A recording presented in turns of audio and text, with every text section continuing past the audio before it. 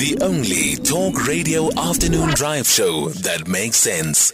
Beyond the headline with Alder and Cynthia, right here on SAFM.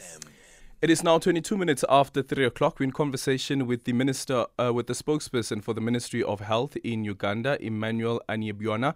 As Uganda has been struggling with an Ebola outbreak for months now. In fact, since the outbreak declaration on the 20th of September, a total of 141 confirmed cases and 55 confirmed deaths from Ebola disease have been reported by the Uganda Ministry of Health as of the 21st of November. To give us an update in terms of how things are at the moment, Emmanuel now joining us on the line. Emmanuel, good afternoon, and thank you so much for making time for us. Why is it that the country seems to be struggling? Good afternoon, how are you? The country is not struggling. Uganda is experienced as far as managing viral hemorrhagic fevers. We've had past 7 outbreaks, and this now we have spent a fortnight. We have not registered any new confirmed case of Ebola.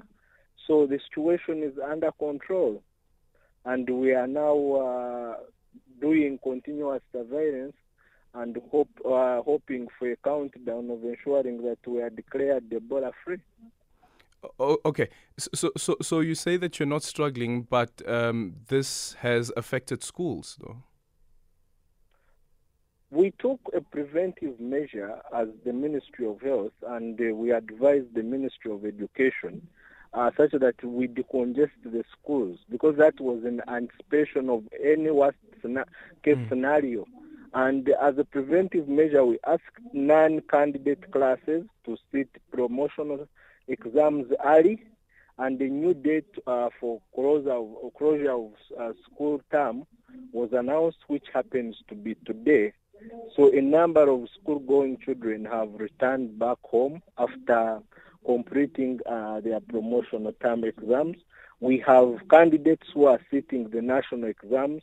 The senior 6 sitting their exams, so we'll be the last group to leave the schools. And this, we as a ministry, we are happy because we have not had schools become super spreaders. Mm-hmm. And what other measures are you putting in place?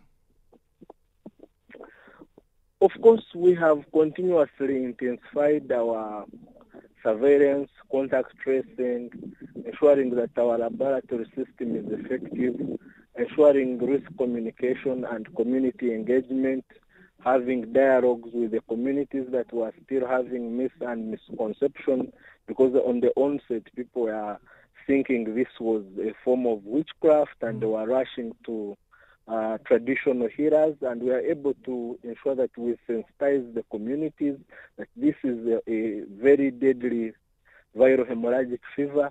And also we had engagements with the traditional healers such that they guide people who present to their places seeking for medical attention, yet they have symptoms consistent with Ebola. So all of this has helped us to make gains, and we are now on the countdown. We are almost a fortnight without registering any new confirmed case. And is it known that out of the strains, is it the Sudan or the Zaire strain, and which one is more dominant, if at all, there are multiple strains?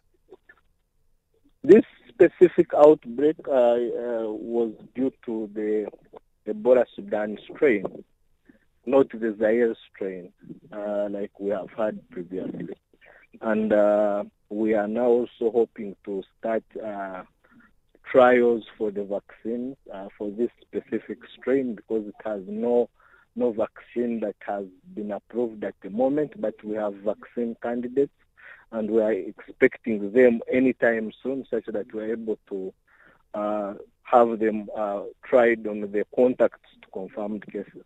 Mm-hmm, mm-hmm. Is it known how long this trial will take before you can confirm that indeed this vaccine works? We will be able to give clearer information on the duration of the trial.